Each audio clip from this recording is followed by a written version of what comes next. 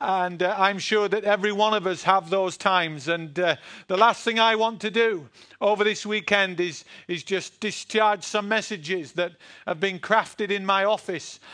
What I want to do this weekend is just be a mouthpiece for Jesus.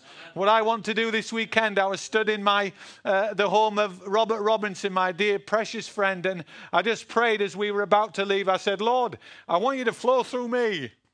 Flow through me like rivers. Flow through me, Holy Ghost, in ways that I've never yet known. Flow through me and let me know the revelation and the power of the Most High God in these days. Let these be days charged with your fire and your glory and your anointing. Because friend, I want to tell you, I don't know about you. I've got enough meetings. The last thing I need is more meetings. What I believe we need is just to be absolutely drenched with the glory of God. So we remain on fire, and sometimes the fire needs rekindling, and sometimes we need to allow ourselves to be laid bare before God, that we open our hearts and our spirit. You know, the things that we go through in life, sometimes they can keep us away from the nearness of God, and we can put up our walls and our barriers, and sometimes we just drop it all down in the presence of God and in the company of His people, and just allow God to bring a mighty invasion of His glory upon us. Is that the desire of your heart for this weekend? You know, as we stand in the presence of God tonight, you are already predetermined how near you will come to God by your prayer, by your faith, by your allowing of your heart to be drawn, by your willingness to be vulnerable,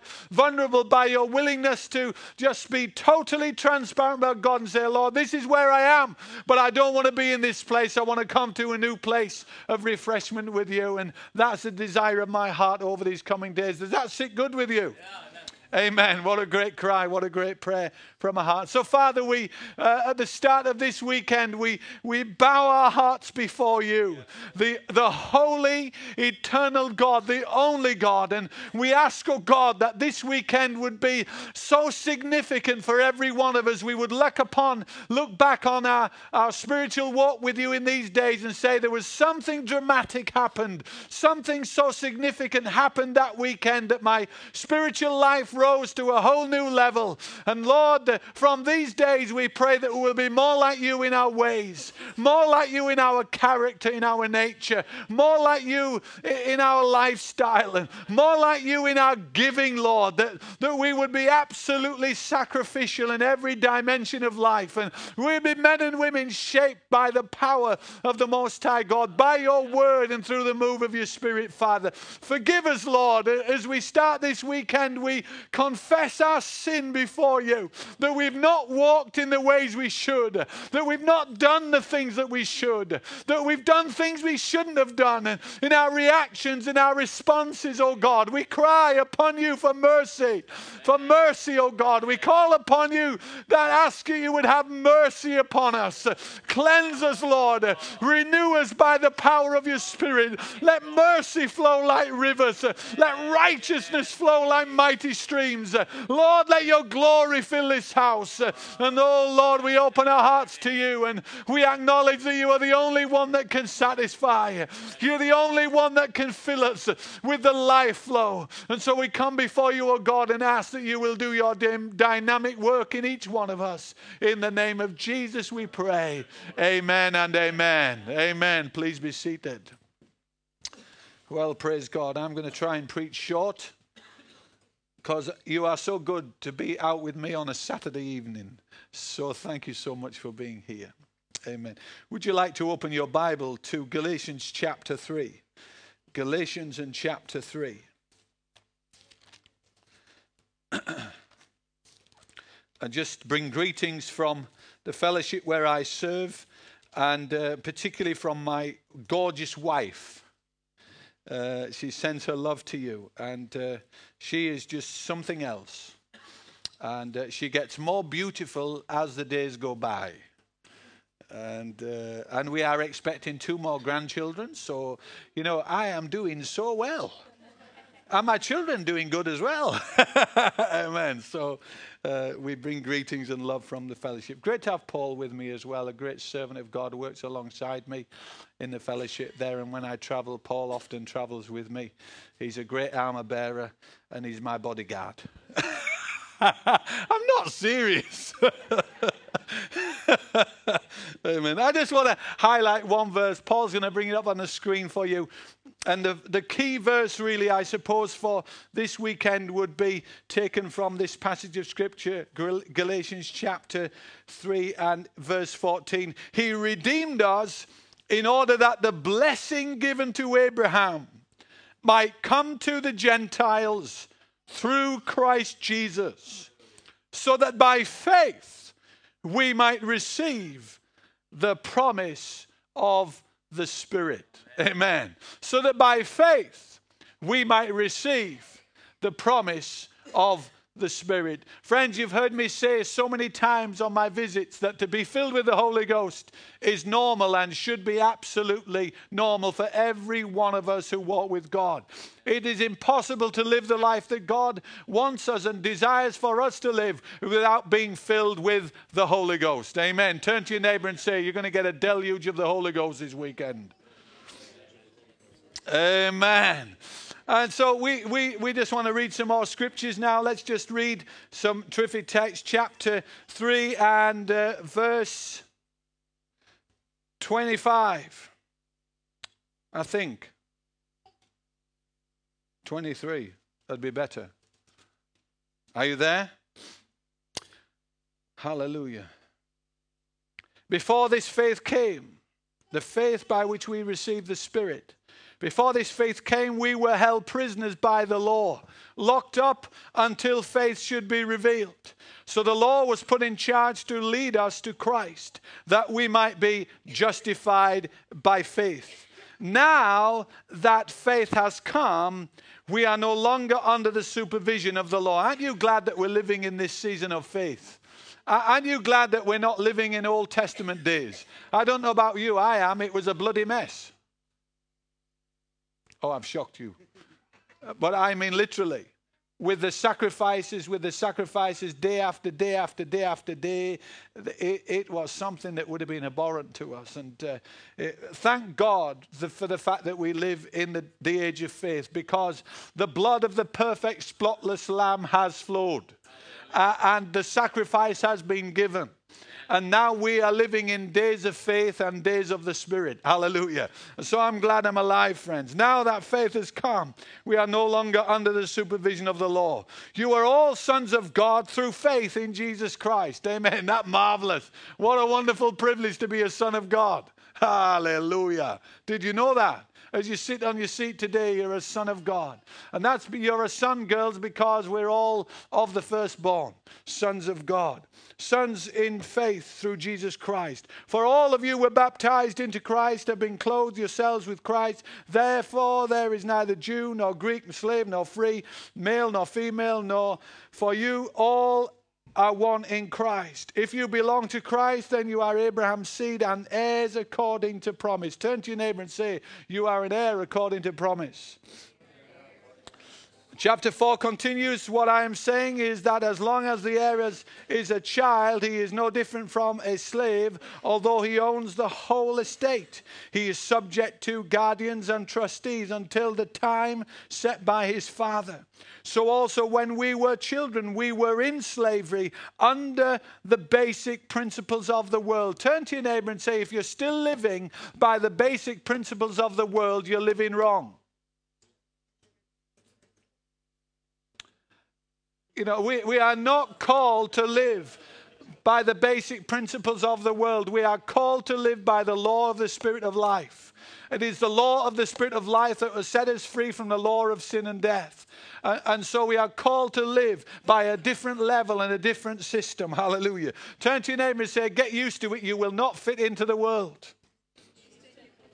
So also when we were children, we were in slavery under the basic principles of the world. But when the time had fully come, I love this. God sent his son, born of a woman, born under the law, to redeem those under the law, that we might receive the full rights of sons. Because you are sons, God sent the Spirit of his Son into our hearts, the Spirit who calls out, Abba, Father.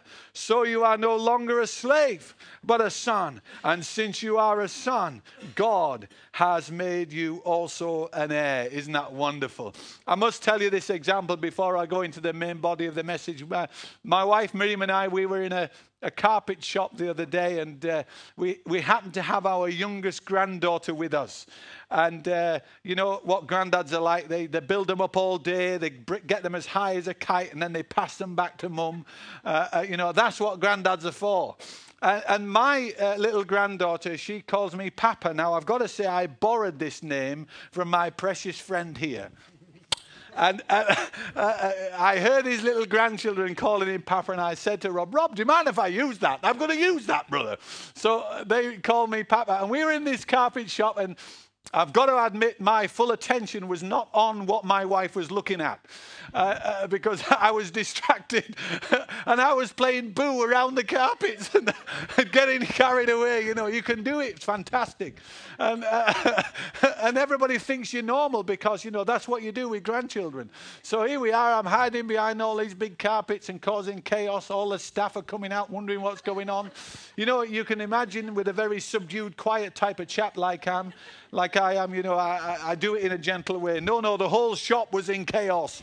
And I'm running around, and my little granddaughter's running after me and chuckling.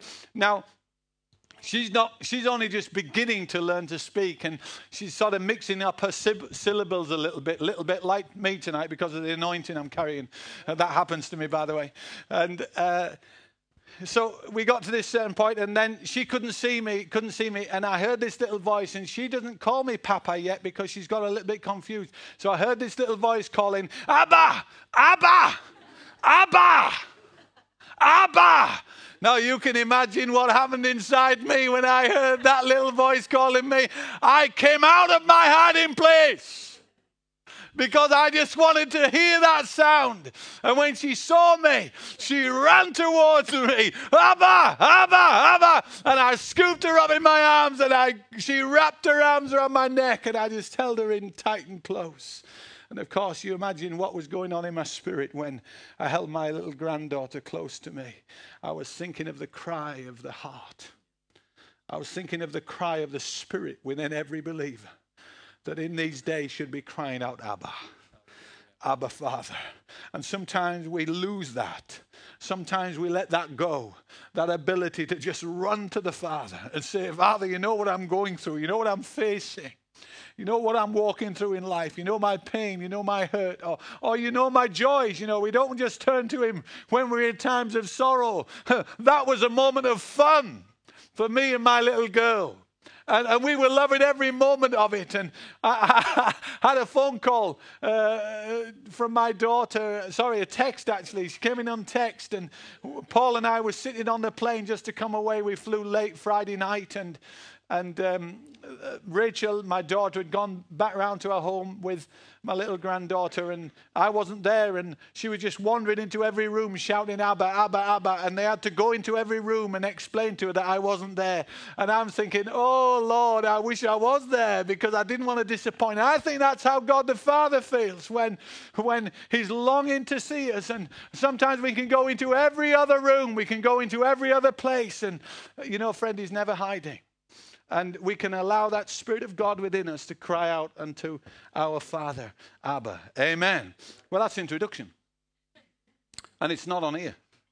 Praise the Lord. So come on, Paul. Let's come to the main body of this message that we want to share as a foundational message for where we're going. So, friends, it is by the power of the cross that we are set free from several things. We are set free from the power of sin and Satan. Isn't that wonderful? Amen. So many Christians are taken up and with the idea that we are still controlled and still dominated by the enemy. Friend, set your heart free tonight. We have been loosed and we have been delivered. The power of sin and Satan has been broken by the power of the cross. Then the power of the law of sin and death. We are no longer living under that. Amen. We are living under the power of the Spirit of life. That power was broken from us. And the only way he can put these things back on us is if we believe the lie or accept the deception. We have been loosed from these things. They no longer have control and dominion over us. We were held bound by the principles of the world. We were held in slavery. But now we have become sons of the Most High God. Hallelujah. And heirs of promise. We've been delivered from the power of the self-life. That's the flesh. And I want to say to you, most of the time, friends, our battle is often in the spirit with the flesh, because we are strong characters, aren't we? I don't know if you've noticed that about yourself, but you usually know what you want and where you want to go, and to be brought to the place where we abandon our will and we abandon our purpose. And here's the big one, isn't it? Especially in today's crazy topics, we abandon our destiny to God and say, Lord, I want only what you want. Forget my destiny. I only want what you want. So I submit my will to the Father just as Jesus did. And it may not be an easy path. It certainly wasn't for Jesus, and as you would have shown and demonstrated last weekend. But thanks be to God, we've been set free. And then, of course, we've been set free from the power of the world. The world can only bring its influences upon us if we allow it to happen.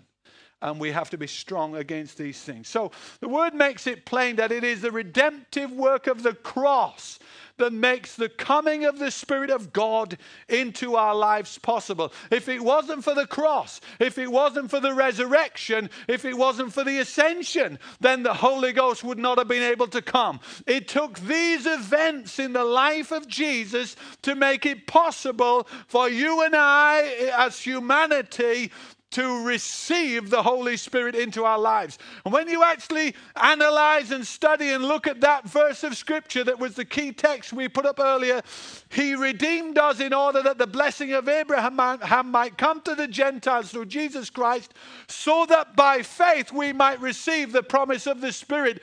Even back when the Father in the faith set off from where he was on his journey, the whole purpose was for you and I, that he might bring us to this place where we might receive the promise of the Spirit. Hallelujah. Amen. Turn to your neighbor and say, how's your spirit level? Praise the Lord. Oh, glory. How much we need to be men and women that are daily filled with the Holy Ghost. I've got to say to you, friend, it's the only ingredient that will make the difference in your spiritual life. There's no other, God's got no other plan. God's got no other plan other than that you are filled with the Holy Ghost. So I want to begin by asking two questions, and not going to spend much time on the first one and major on the second one. The first question is, what is the redemptive work of the cross? And secondly, why was the work of redemption necessary in order for God to be able to put his Spirit into us? And so we know that the word redemptive means to buy back that which was lost. Amen. I once was lost, but now I'm found. Was blind, but now I see. That's a result of the redemptive work of the cross. You are not your own. You were bought with a price, So wonderful. You can talk to me, You've gone all quiet. Get Pentecostal. Did you know you can be Pentecostal on a Saturday? Amen. Glory to God. So it is by the blood of Jesus Christ shed upon the cross that God purchased our deliverance from sin, death, hell, and Satan. I mean, you can rejoice in that every day, friend. I've learned some great keys in my life. I wake every day and I thank God for his amazing freedom and liberty and deliverance in my life. And I speak it out through my mouth. Hallelujah. I wake up and say, oh God, glory to God. Wonderful. It's another day. And I'm going to live it for you. Thank you for your salvation. Thank you for your deliverance. If you haven't got there, friend, you've got to get there. Learn how to use your tongue in declaration. So we were bought back and set free by the blood of Jesus. By the blood of Jesus upon the cross, we were delivered from guilt and the power of sin. by forgiveness. It took God expressing forgiveness for us. Jesus died upon the cross that we may be forgiven. Do you understand that? He didn't just pay the price. He died upon the cross so we could be forgiven. Amen. And an awful lot of people don't know how to receive forgiveness. A lot of people don't know how to receive forgiveness at the level where they are set free. And you must know how to receive the mercy and the forgiveness of God. If you've applied the blood of the Lord Jesus Christ by the confession of your faith, if you've repented of your sin, you have been forgiven, but you must receive the forgiveness. See, knowing you're forgiven in your head and acceptance of the forgiveness in your heart can be a different thing. And so you must forgive yourself. You must accept the forgiveness of God. Amen. And when you accept the forgiveness of God, you realize that you're not guilty. Turn to your neighbor and say, if you're forgiven, you're not guilty. I want to tell you something this week. This is private and confidential in a public meeting. Is that all right? Just over the last few weeks, something went pear-shaped in a relationship that I have with someone in the church. And, it happens when you're in the pastoral ministry. And I can honestly say with integrity before God that I hadn't done anything wrong at all. And I just wept when I heard what was being said. And my phone was hot with texts that were absolutely abusive and venomous. And, you would think I was Satan himself, Pastor Dave. And have you ever been there, brother? Christians are so beautiful, aren't they? It was hot stuff. You think, Pastor Paul, did that happen to you? Yes. So, this was what was going on. And, in the natural, you could easily feel like, having a pop. But in the spirit, that you operate with a different way of life, and the way that you move in the spirit is just means that you operate totally different. So I was just sending some text back saying, oh, the Lord bless you and keep you, make his face to shine upon you and give you his peace. And I tell you, the word, oh, it was so hard. I tell you. But I just declared love over this guy, and I just said, I'm praying for you and your family. I pray God will bless you. Can I take you out for a curry? And and all the things that pastors really would love to do, and to see a transformation in their heart. And this went on for about a fortnight. And eventually, it got very, very nasty and threatened in court and all the whole stuff that you can go through. We live in a very dangerous world for pastors. I hope you know that. You've got to keep praying for this guy. Drench him in love and drench him in prayer and support him, because it's a dangerous time for pastors and ministry that keep preaching truth. It really, really is. And it's going to get worse. It's going to get worse. And there will come a day in our nation, unless we see revival, when we stand on platforms and we are making statements that are illegal to make in our land. But we will not stop. We will not stop. We will not stop. We will not. We'll keep preaching and declaring the truth of God. So eventually that's how it went. But I just brought it to God and I said, Lord, I hand this over to you. I just release this over to you. And when I said that, I said, Lord, I was forgiven, so I forgive this guy. And I just sent a text that said, so-and-so. I said, I just forgive you in Jesus' name, and I release you. And nothing all weekend came. And I was in Yorkshire just this last week caring for my mother, who's had a massive stroke, and with my family. And then just before we set off to come back, I received a text saying, Pastor, how could I ever ask you to forgive me? And he said, I feel absolutely terrible for what I've done and what I've said. And I just sent a text back saying, I said, you are forgiven. I forgive you in Jesus' name. I said, come and see me when I come back. And that was where we are at the moment. And, a lot of people he might struggle receiving that forgiveness because of damage that can be done. And I'm just sharing that with you. It's a real live, up-to-date example of how we all must operate in forgiveness, because we can all hurt people, and there may well have been some things in me that were wrong.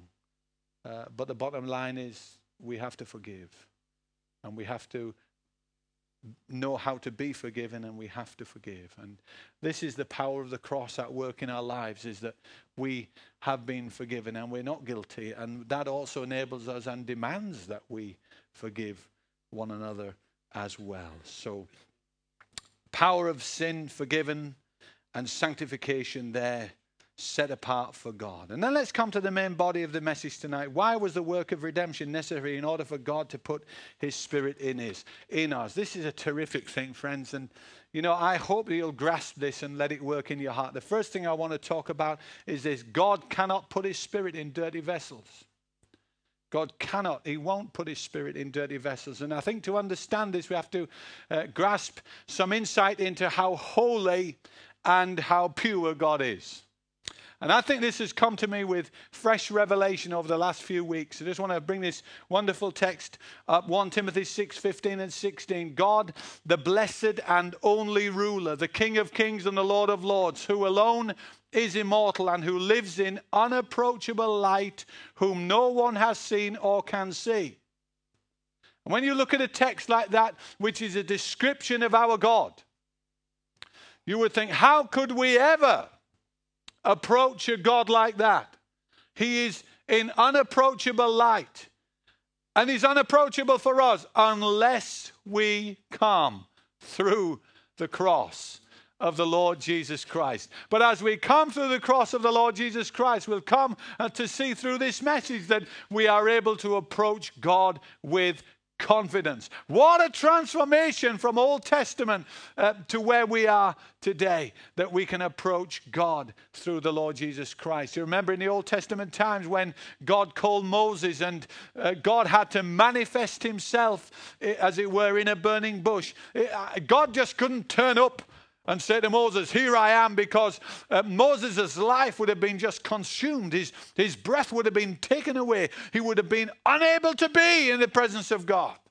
So God purposely just manifests himself in the burning bush. And that's why when Moses approached the burning bush, we hear God say to Moses, take off your shoes, because the very ground upon which you are standing is holy ground. And God spoke from the bush. The bush wasn't consumed, but if he'd turned up in all his glory, then Moses' life would have been taken out. And then, of course, that experience for Moses hid his face from God, afraid. And then you remember the vision of Isaiah when he saw the Lord seated on a throne, high and exalted, and he heard the angels calling to one another, holy, holy, holy is the Lord. The whole earth is full of his glory. And holy means to be free from all defilement. There is no corruption in God. There is absolute holiness. He is absolutely holy and absolutely pure. When we talk about God like that, we don't, God is love. We don't think, well, there's an aspect of God that is love, and then there's an aspect of God that is holy, then there's an aspect of God that is righteous, and then there's an aspect of God, all his attributes that we read about. God is not made up like that. No, he is love. He is holy. He is righteousness. He is pure. Whole. And so when we talk about the holiness of God and how awesome that really is, he is absolutely holy. I wish I'd written this next saying, but I didn't. The pure light of God's holiness reveals the blackness of our sin. And that's the first thing that happens when we come before a holy God, or it should do. And friends, I want to say this to us, because especially sometimes in Pentecostal circles, we get so comfortable with just coming in and singing our songs and sitting on our seats and raising our hands and speaking our tongues that we've had the same language for 40 years. And we've been speaking it so often, it's habitual instead of, creative and fresh and new from the Holy Ghost. Turn to your neighbor and say, you can speak in a new tongue, Amen. You can speak in a different tongue. You can ask God for a new language. Get creative, and because God is so fresh. And sometimes we just come in and we sit down and we go through it, and here we are in the presence of a holy God. How awesome that really is. Of course, the hymn writer caught it when he penned the words, holy, holy, holy, Lord God Almighty, perfect in power and purity. Wonderful. Awesome. Can't beat some of the good old hymns, Never throw it away. It's awesome. I love the new stuff, but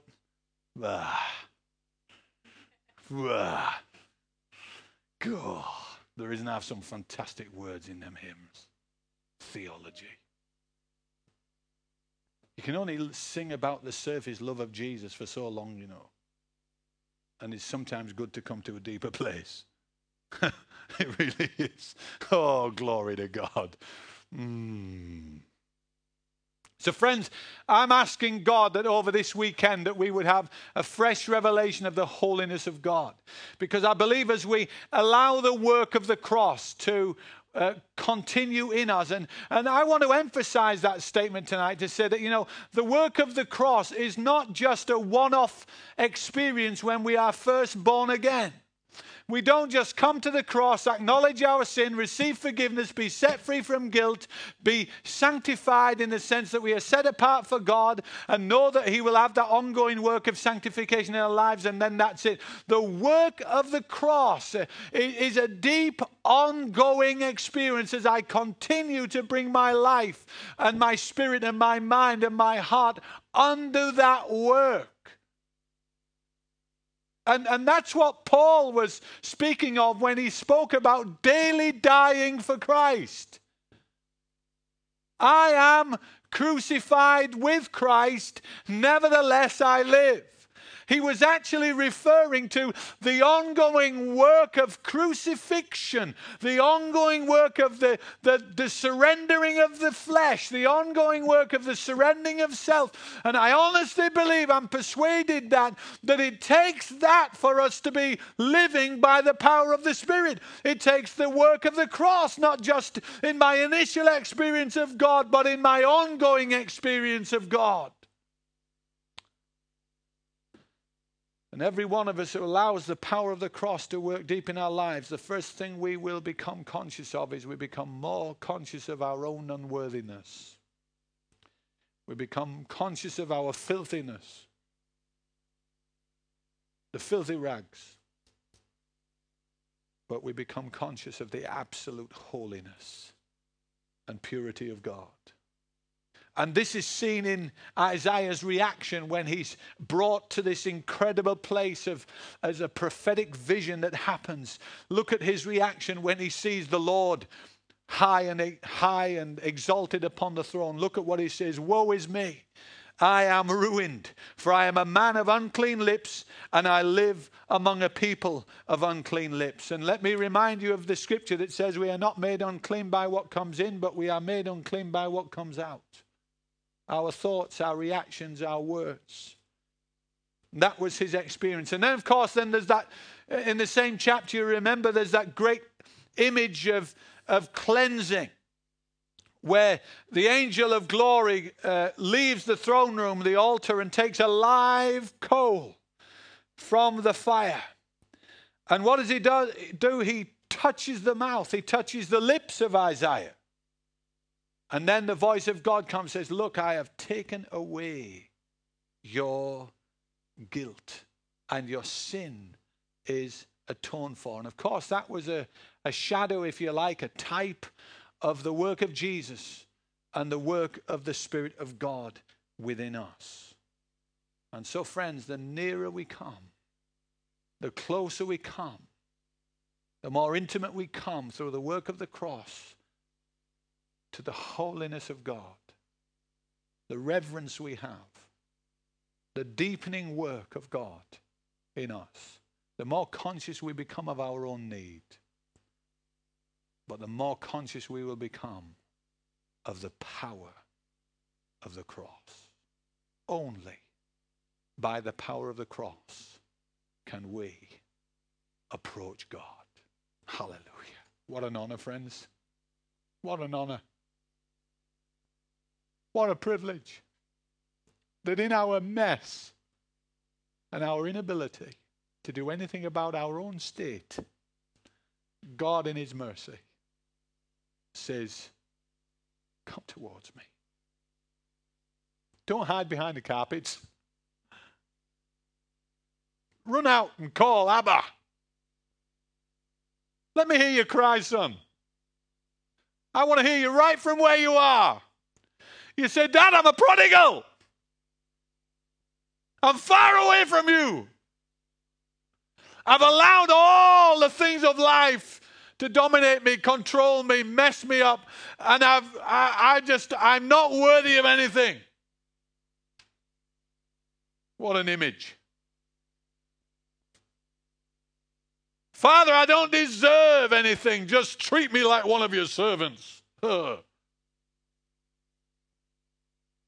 then the father said, my son who was lost has been found. Let's have a party. Wow. That's the mercy of God. That's the mercy of God. Maybe you'd like to turn to your neighbor and say, when did you last call out Abba? Amen.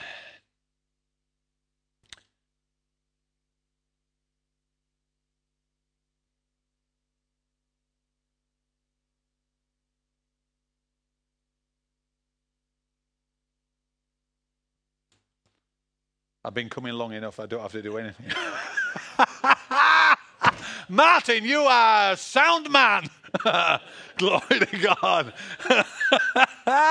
Woo! Don't you love Jesus? Oh, glory. I want to warn you. I want to warn you. I really want to warn you. My legs are absolutely gone. Oh, Jesus. Wonderful Savior. Isn't the word amazing?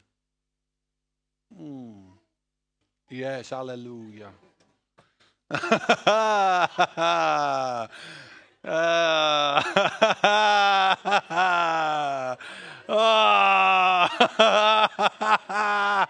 Hallelujah. Yes, they can do it a lot easier than us, you say. That was the Holy Ghost, you know. Yes. Glory to God. Yes. I experienced the same with my little girlies. You're driving along in the car, it's in the back seat, and I'm having a time of praise. Praise the Lord. Hallelujah. And just two. Glory to God. Isn't that wonderful? Folks, turn with me quickly to John's Gospel, chapter 2. Is this doing you good? Amen. Just want to show us something here. This is a prophetic miracle. And it's the first miracle that Jesus performed.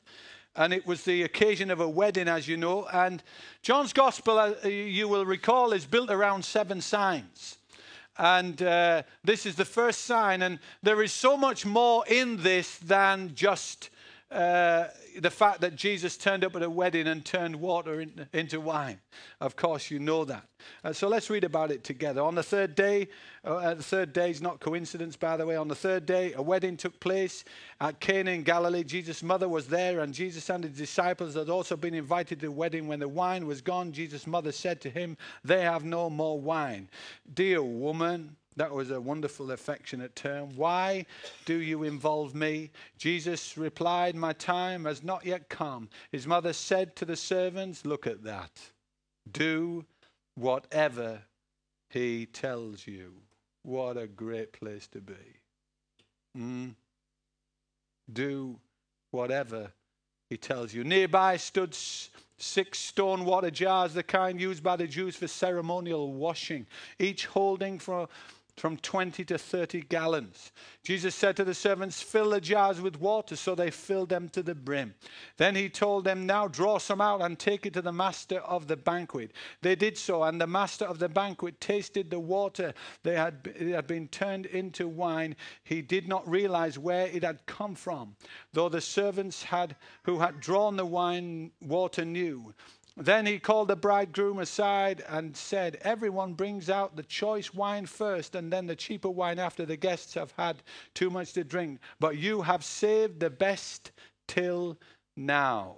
Amen. Wonderful.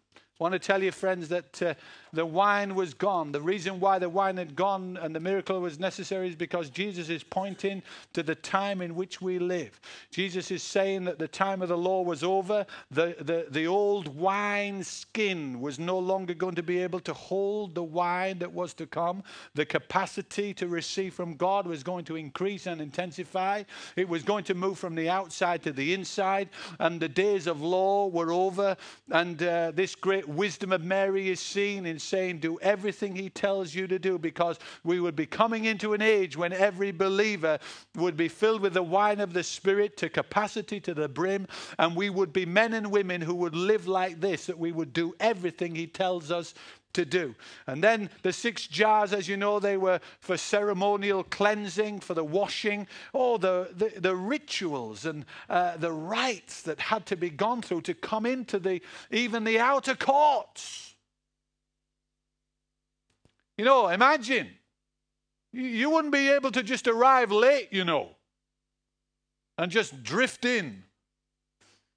We'd have had to have some big jars down at the front of that entrance, Pastor Dave, and we'd have had to go through ceremonies and rituals, and we'd have had to approach in a certain manner, and if we'd approached in a wrong manner or in a wrong way, we could have lost our lives.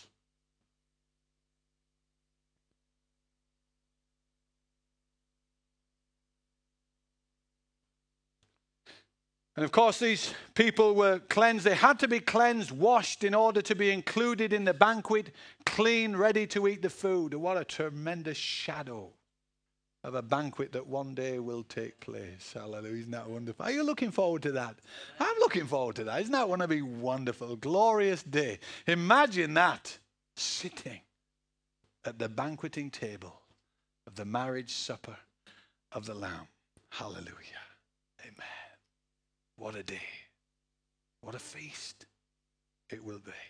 Amen. I think Jesus will lay back and say, eat ye all of it. Some of your guys this afternoon definitely did that.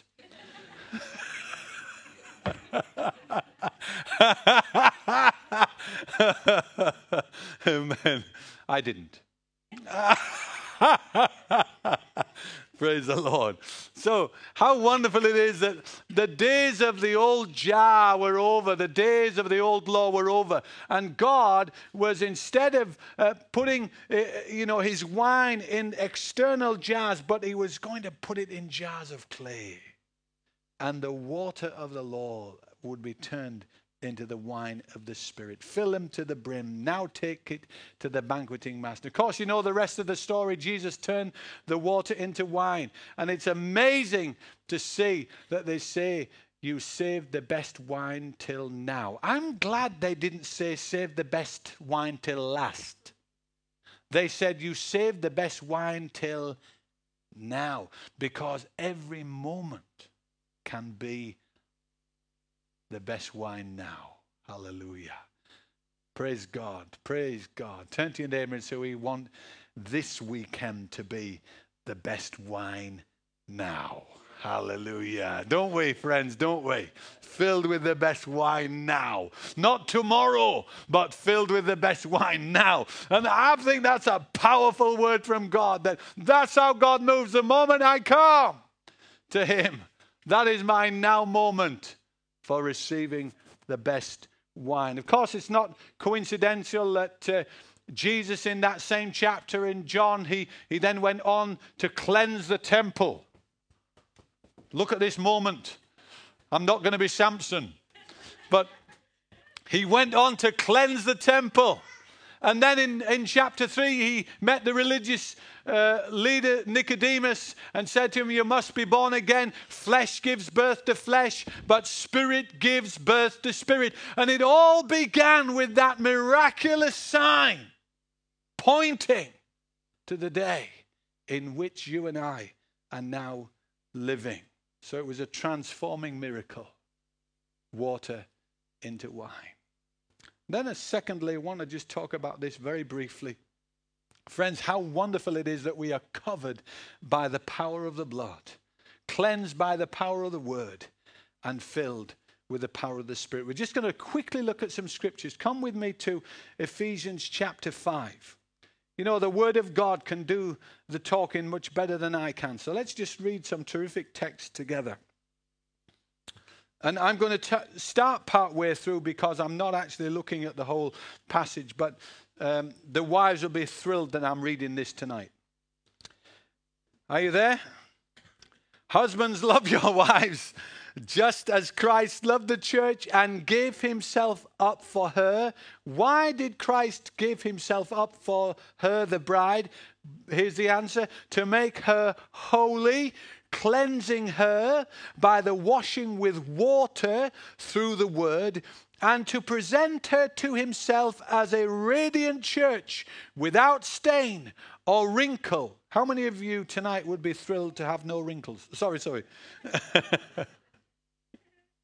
We all would, praise the Lord. Without stain or wrinkle or any other blemish, but holy and blameless. And so we can see that a holy God, who is absolutely holy, is preparing for himself a bride who is absolutely holy. Not because she's achieved that herself, but because the very holiness of God has been applied and is now living in his people by his Spirit. How wonderful. And then 2 Corinthians chapter 4. 2 Corinthians chapter 4 and verses 6 to 7. So in keeping with this message tonight, for God, who said, let light shine out of darkness, made his light shine in our hearts to give us the light of the knowledge of the glory of God in the face of Jesus Christ. Isn't it incredible how that links so strongly with Moses? Because Moses hid his face from God, whereas here we can look at the glory of God in the face of Jesus Christ. So we see the intermediary work, we see the redemptive work again in action here, because we can look at the face of God. We can look at the face of Jesus without fear. And then about the jars of clay here in verse 7. But we have this treasure, Jesus, in jars of clay, to show that this all-surpassing power is from God and not from us. Hallelujah. Amen. Turn to your neighbor and say, God is still filling jars to the brim. Hallelujah. Isn't that wonderful? He's still filling jars to the brim. But friends, how important it is that we know the release. You'll know if you go to John's Gospel chapter 4, you will read of the experience of the woman at the well. And as the woman came to the well, Jesus said, can I have water? She said, how can you ask me for water? Of course, she was under law, religion that had bound her. And the lifestyle she lived was an unholy lifestyle. And Jesus said to her, if you knew who it was that asked you for water, you would ask him for a drink, and he would cause the river of life to rise within you that would well up to eternal life. She said, I want this water. Hallelujah. All of it pointing to the fact that there is coming a day through the ministry of the Lord Jesus Christ when the old order of things, when the old ceremonial way, when the old law would be finished and the law of the Spirit. Hallelujah. Glory to God. I'm going to preach you awake tonight. The law of the Spirit would be activated inside the jars of clay. But we have this treasure in jars of clay to show that this all-surpassing power is from God and not from us. And I want to take you to Hebrews chapter 4. Hebrews chapter 4.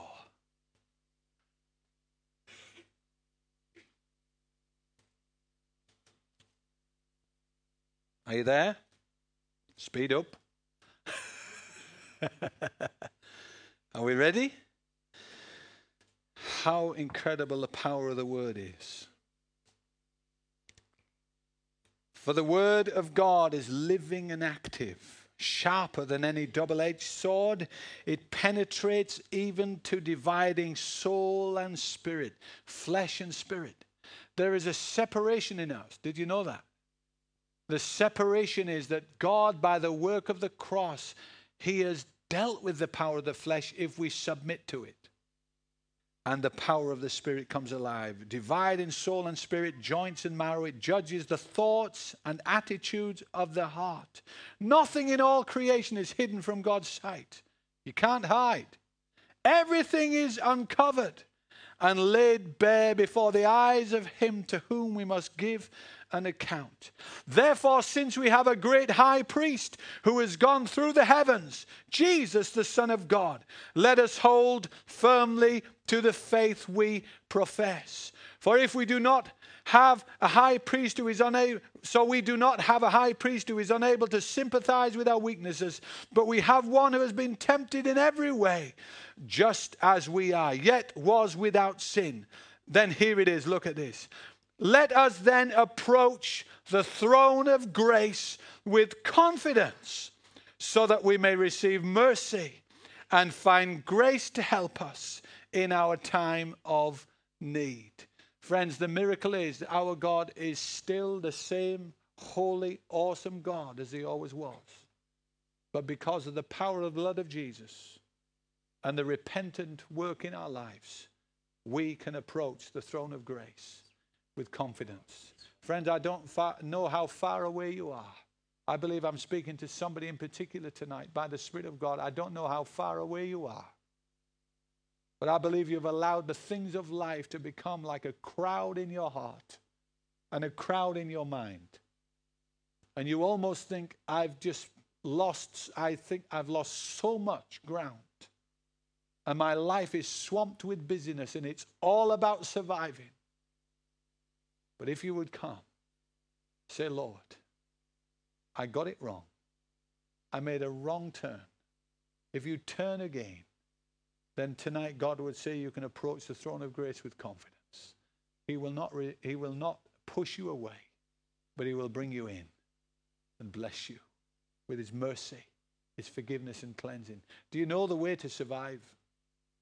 And God's not just about surviving, but the way that we come through in the world is to hand our life over fully unto God and let him be in control. Turn to your neighbor and say, who's in charge?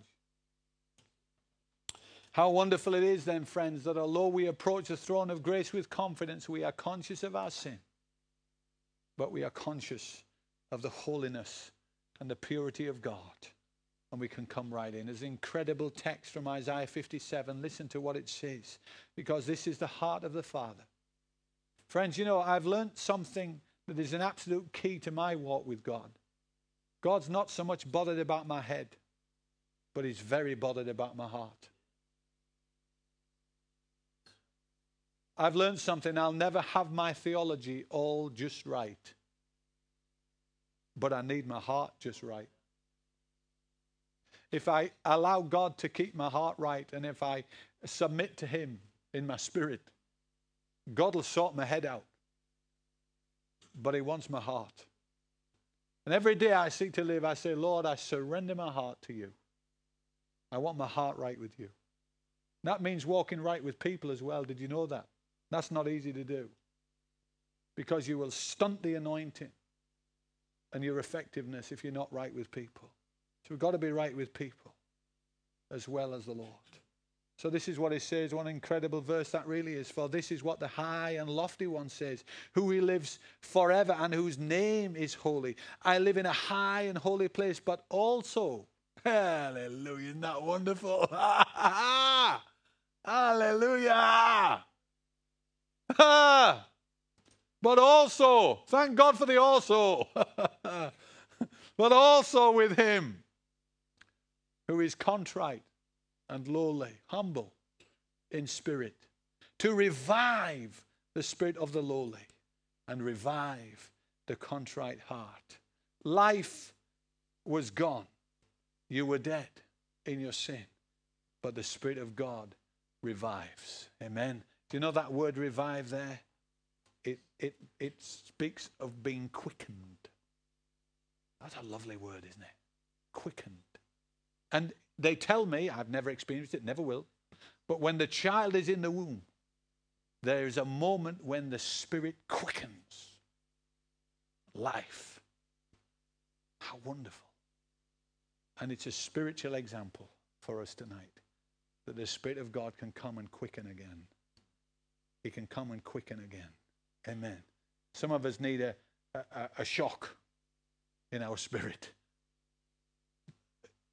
And you know, if we allow it to happen, then the Spirit of God will come and He will bring us into that place that we can approach with confidence, the heart right with God. One final point, and really the final point is just a conclusion.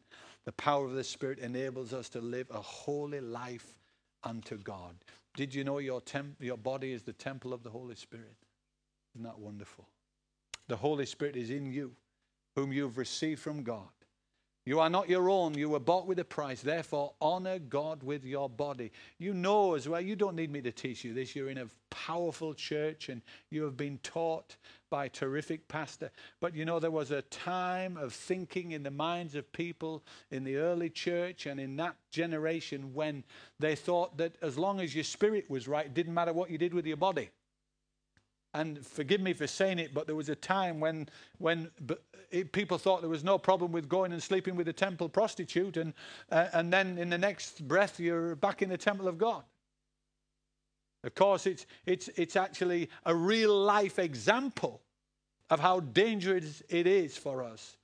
Now that we know we are the temple of God, it matters greatly what we do in the body. Therefore, honor God with your body. And then the next text, 2 Corinthians 6:14. There's a whole passage there you could read when you get home. Just says, let us purify ourselves from everything that contaminates body and spirit, perfecting holiness out of reverence for God.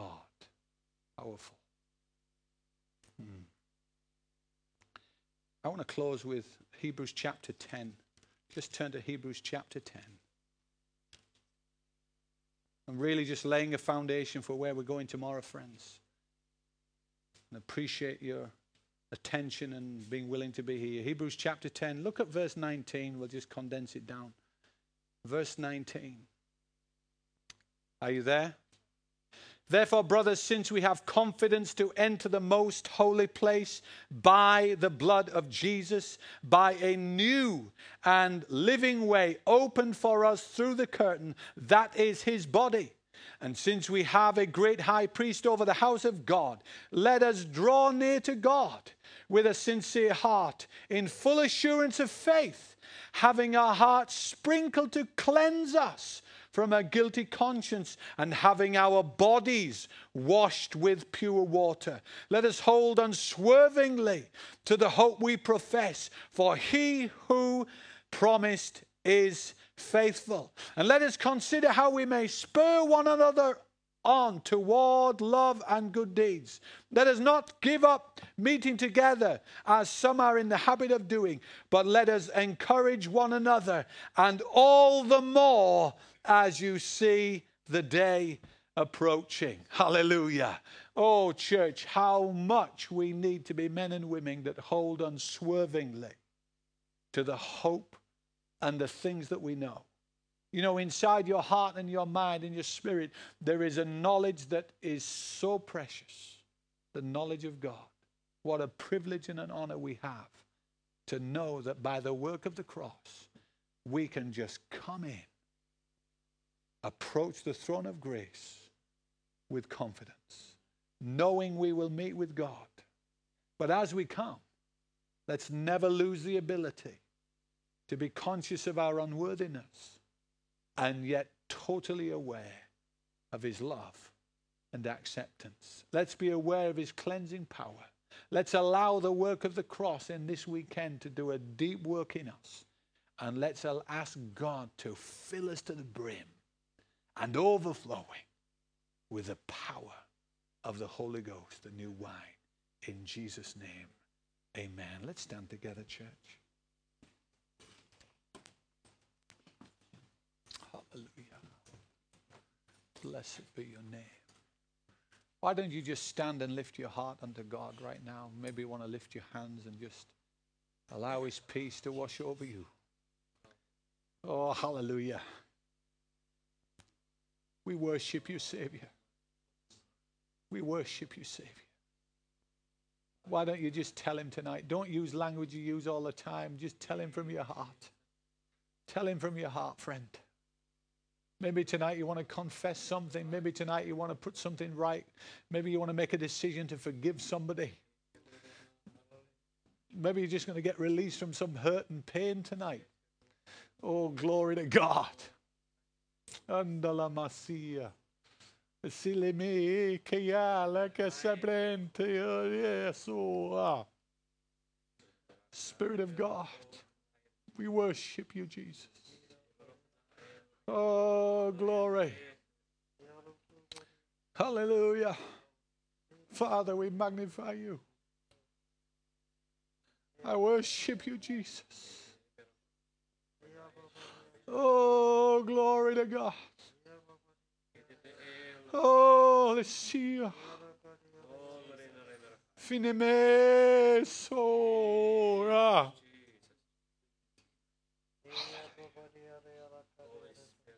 Spirit of God. I worship you, Jesus. Draw near to God by faith, and he will draw near unto you. He is not far from you. He is closer to you than a brother. Hallelujah. Master, I magnify you. Andiliano si soridia. Hallelujah.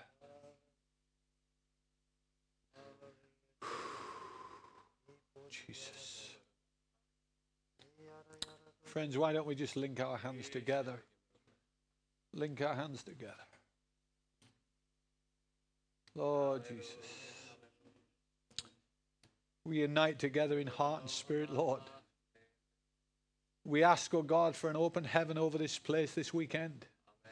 We ask for a deluge of your glory. We ask for signs and wonders, Lord. We ask for freedom. We ask for deliverance. We ask for healings. Healing in the mind. Healing in the soul. Healing in the body. Healing in the spirit, Lord. Set captives free, oh God. Heal families. Heal marriages. Heal children, oh God. Let the blanket of your glory descend upon us. Come on, church, let's arise in our faith. Oh, hallelujah. Approach the throne of grace with confidence now. Let the fire of the Holy Ghost come upon you. Oh, hallelujah.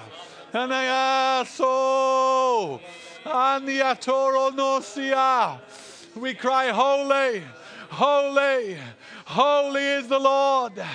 Holy is the Lord. Fill this house, Lord, with your fire. Fill this house with your glory.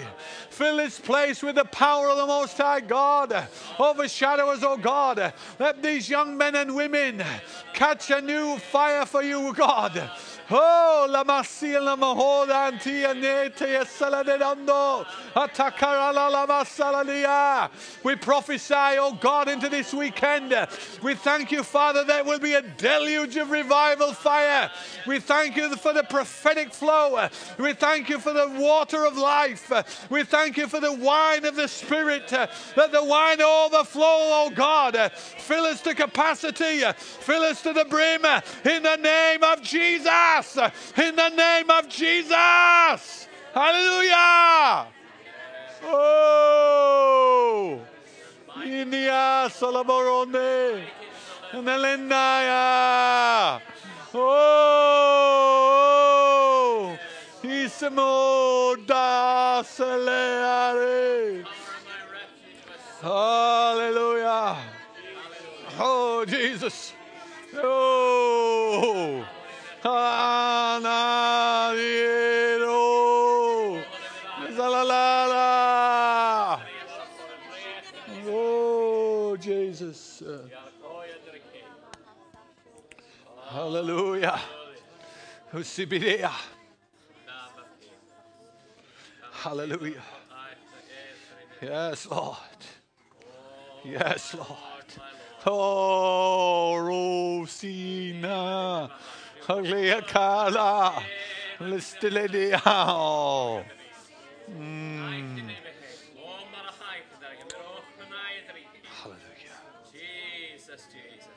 Amen. Amen. Would you like to just open your eyes, release your hands? Just turn to somebody near you and maybe take hold of both hands. We're going to pray for each other. Amen. If you want to do that, just take hold of somebody. Don't leave anybody on the outside. Don't matter if you're in the threes. Turn to each other. We're going to pray. I'm going to tell you what to say, so don't be frightened. Okay? Don't be frightened. Hallelujah. Hallelujah. Glory, glory, glory, glory, glory, glory, glory, glory. Hallelujah. Hallelujah. Just pray this prayer with me. Father, in the name of Jesus, I lay my hands upon your friends, your brothers, your sons, and I declare that the jar shall be filled. Thank you for a new day. Thank you for a day of fire. Now, Lord, we thank you for this weekend. We thank you for the power of the cross. We're going to use this weekend, Lord, to approach the throne of grace with confidence, aware of our unworthiness, aware of your holiness, but more aware of your grace. Now, Father, as we approach in a time of need, we know we shall find mercy. So, Father, over this weekend, help me increase my faith. Enable me to just do everything you say and fill me to capacity. In Jesus' name. Amen. Amen. God bless you. Bless you.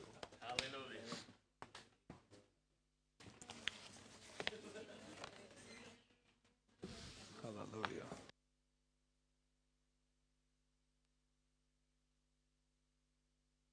Well, thank you, Paul, for bringing something fresh.